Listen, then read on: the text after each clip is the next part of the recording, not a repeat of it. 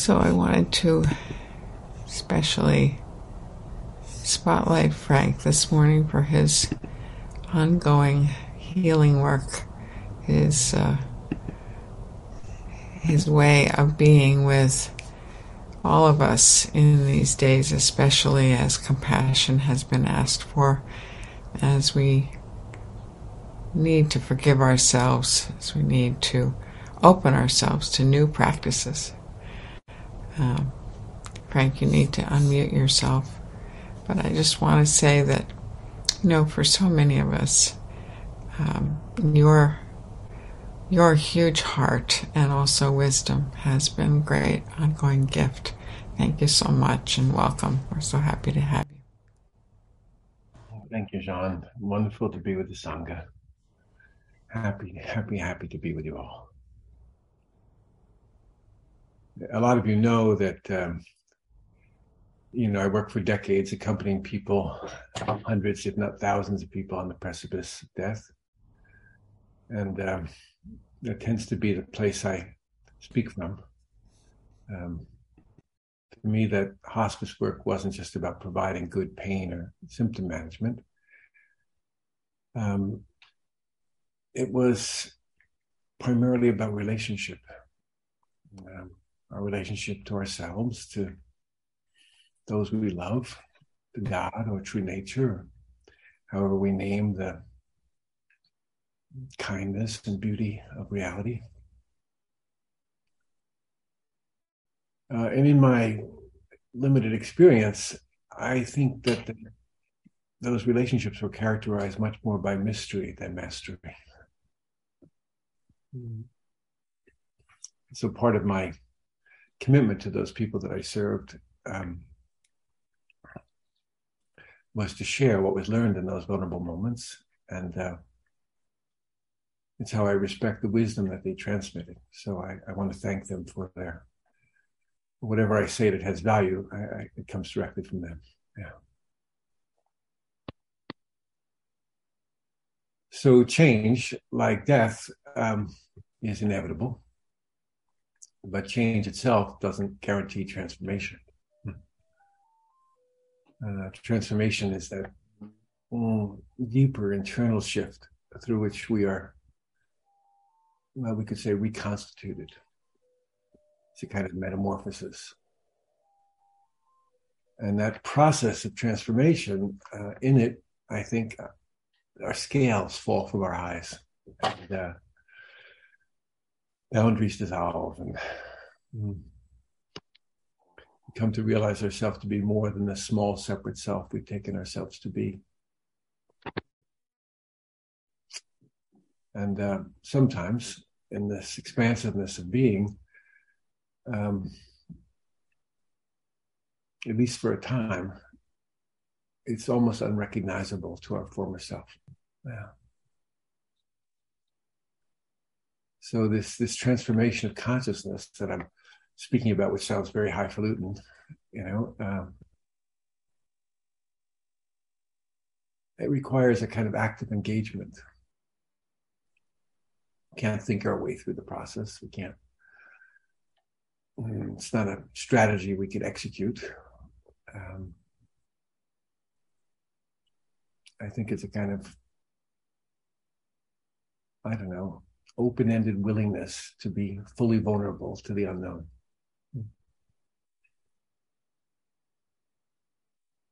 And I think we're aided in that journey of transformation when we open to mystery, that kind of intangible force that we can't predict or measure or explain.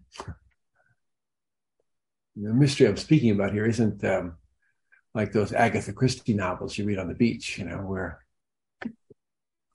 the clues become apparent and the hero detective, adds them all up and declares that the butler did it. That's not the kind of mystery I'm speaking of.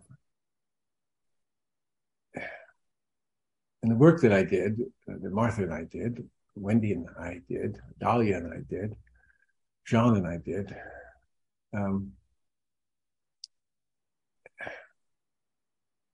it's pervaded with mystery.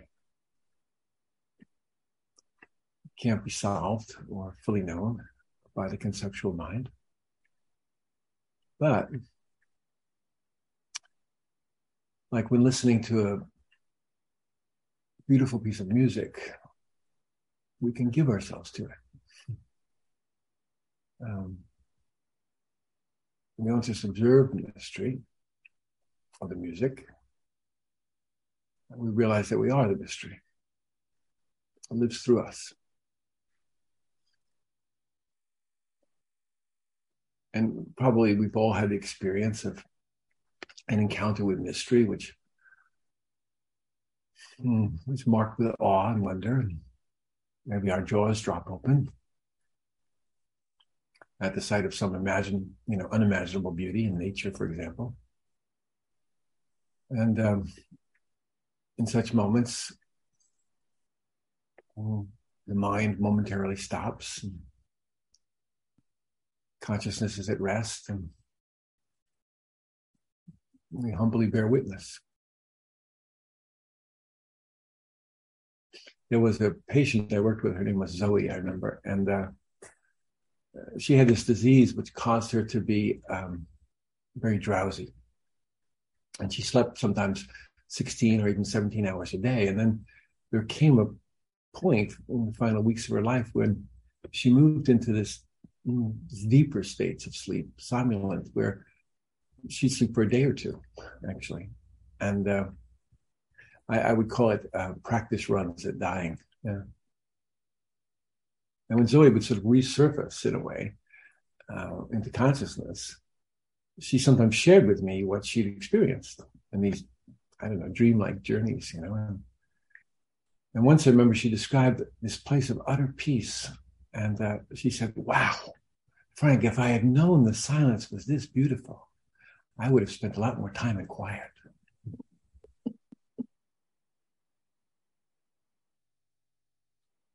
And I think in those kinds of moments, I saw it regularly, there's no fear of death. And whenever there's an absence of fear, there's usually a presence of love. And love is the lubricant, if you will, that allows us to slip out of the boundaries of the body. I think love is the longing that calls us home. So in life-transforming moments like dying or giving birth or meditating or making love or being immersed in the beauty of nature, or thinking of Wendy now, falling into the eyes of an infant, we get a glimpse of the unnameable. And I can feel utterly safe, like there's no deficiency.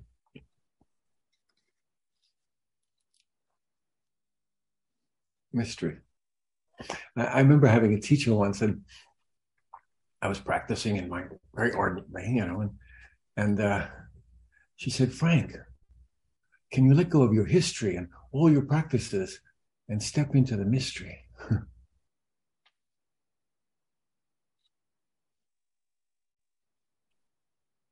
I love my Dharma practice, but mostly I think it's love that's the fuel for this journey through life.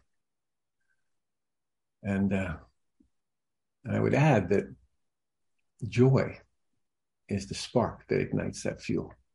Yeah. So for me, a sense of wonder, which can include play and curiosity and these qualities, that's what introduces us to or enlivens or helps us to make contact with this essential quality of joy. Like when you watch children play, they don't play for a purpose. They're not trying to get awakened. They just play to discover. You watch a young infant put a stick in her mouth, and she doesn't do it because she's hungry, she does it to discover. There's a million nerve receptors in the lips. 1 million.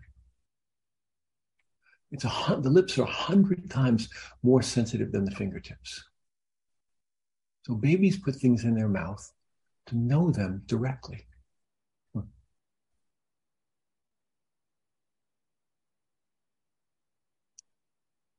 In our Zazen practice, if we're not being too dreary about it, we speak of don't know mind as being characterized by curiosity, by surprise, by a sense of discovery. Not knowing makes room for wisdom to arise. And in my practice, at least, wonder has an important role to play in that process. When we don't know where we're going, we have to be fully present. We have to carefully feel our way along, the experience. I call it the Braille method of Zazen. We feel our way through the experience, We don't know. We open ourselves. And we're not so limited by our old habits or points of view. These days, when people ask me, well, tell me more about your practice and the history of your practice, and, who did you study with, and all these things, I just use one word to describe my practice: intimacy.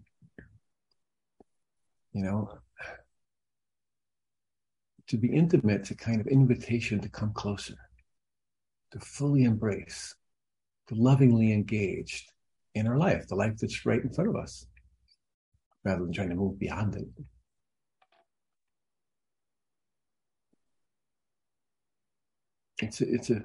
In it, there's a kind of recognition that we belong. And it's relaxed, and it's receptive, and it's immediate, and sometimes very ordinary. Intimacy. And at the deepest level of intimacy, subject and object fall away, right? I'm not intimate with you. Our separateness dissolves. And we experience perhaps this undefended openness. And to me, this is the real heart and beauty of Don't Know Mind.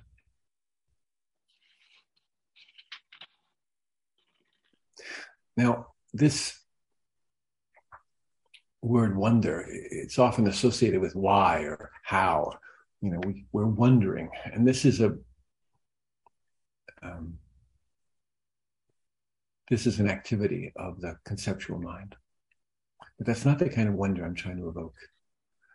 The wonder I'm speaking of, it's characterized by surprise, by curiosity, sometimes by astonishment. And it connects us with something much grander than our daily grind, right?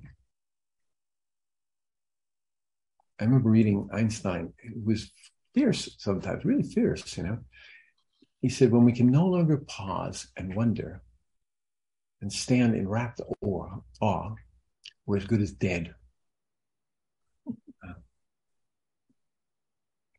So wonder, it might sometimes have this element of vastness about it, or complexity about it, our amazement with the natural world, or with the ephemeral and unexplainable in our Dharma practice. But I think wonder is easily awakened by the grateful awe that we might associate with children. The way a young child's mind is curious.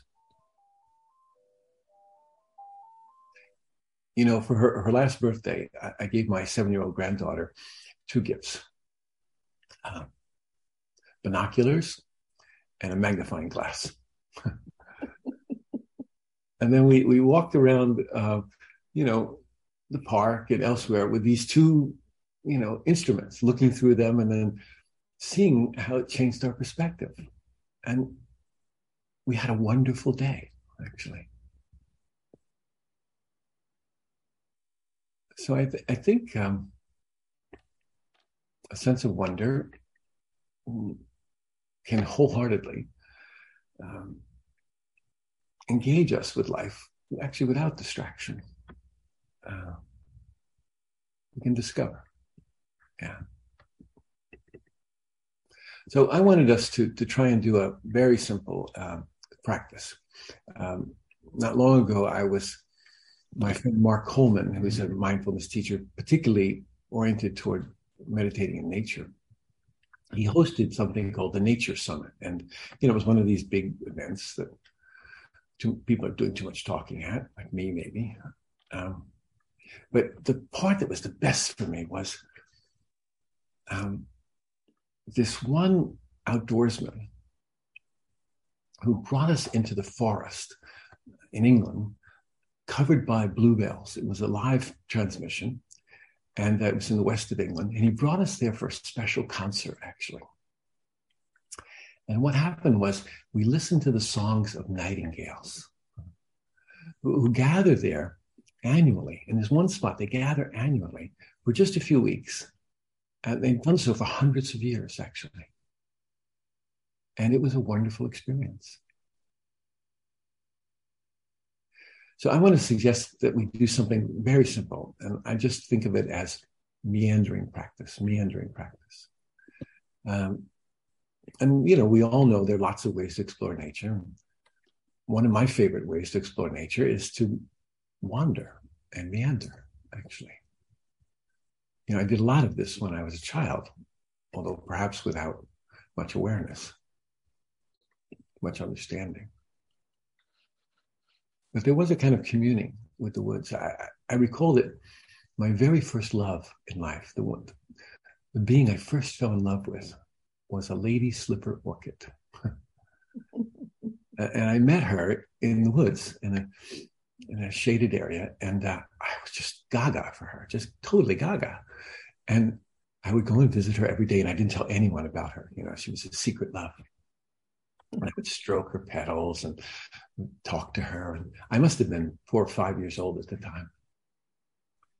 And then I remember one time I was going there and she was bent over, yeah? And I propped her up with a forked stick, to keep it all going. And then, of course, she bent over and she died. And I buried her in the pine needles. And so she was both my first love and my first experience of death, actually. And I didn't tell anyone about her and had my own way of grieving. Then, of course, come springtime, when I was walking through those woods again, there she was. What a wonder. Oh, I was so happy to see her again. So a meandering walk, a wonder walk, it's different than most of our other meditative forms, which, at least in my experience, tend to incline us toward concentration. Like in the Theravadan practice, in the Vipassana practice, we place our primary attention on sensing the feet and legs. And these are ways of concentrating the mind and encouraging embodiment. Beautiful practice. Or in our Zazen practice of Kinhin, we bring our attention to the posture, right? Arms parallel with the floor, sometimes aligning our steps with the breath, Someone's walking in front of us, so we're attentive to them, Hands in Jashu. But in meandering practice, we relax, totally relax, The hands might be at your side or in your pockets. Letting go of any form, any idea about where you're going, what you're going to do when you get there. Just meandering. And the practice is about being completely present in the moment, without an orientation toward concentration, listening to the body and the senses, not spacing out, walking with full awareness, but, feeling the guidance of the trees and the encouragement of the breeze, the experience of the 4 elements. So in meandering, the body goes where it wishes, with a sense of discovery. You don't need to be in the deep woods. You can do it in your backyard or garden. Or if you don't have a backyard or garden, you could do it in your house, wandering through your kitchen and your living room, noticing the temperature of the air on your skin, and breeze or stillness, sense of space, sounds, feeling the earth beneath your feet. Let yourself be drawn. Cool. Maybe at first there's a particular tree or an opening that calls you, or sunlight or shade. And, in this manner, there are periodic pauses, right? How does a bird song change? How does that sound change? Is there a stream or a rustling in the trees? And at times you'll be drawn to a particular tree, perhaps,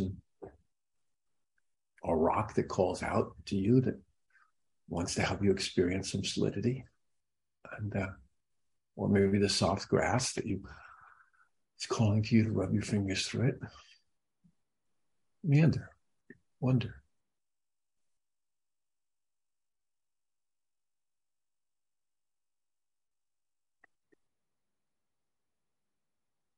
And I would encourage you to recognize how your relationship with presence is developing. Maybe at first you feel yourself coming closer to presence, right? And then maybe you might have an experience of presence itself. Or maybe you gradually come to know yourself as presence. How is experiencing life through those different lenses or relationship to presence changing your experience? Sometimes you'll just want to come over and sit down on the grass, or lie down on the grass. Oh, sacrilegious in our Zen practice. But try it. Awakening in nature. Yeah? Aware of the beauty, changing impressions. So remain aware. Don't space out.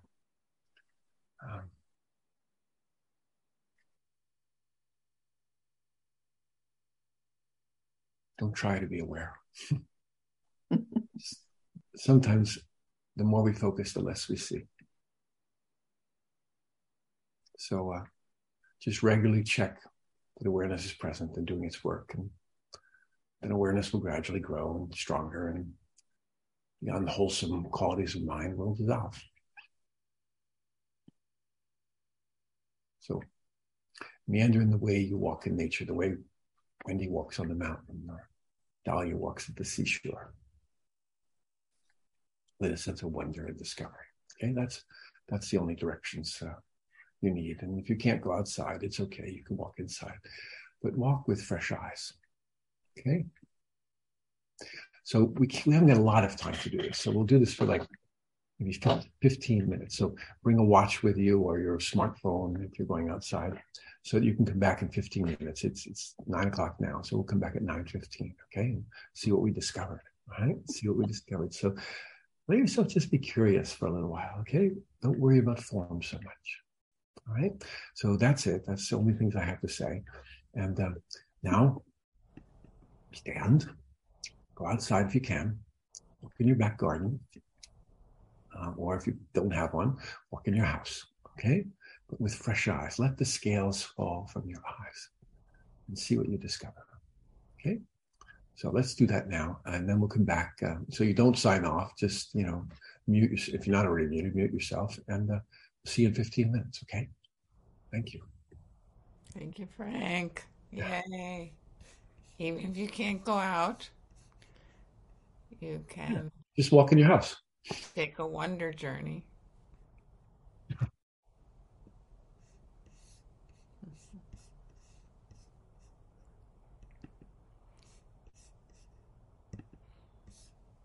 Okay, I'm going to, and I muted you, Frank. Thank you.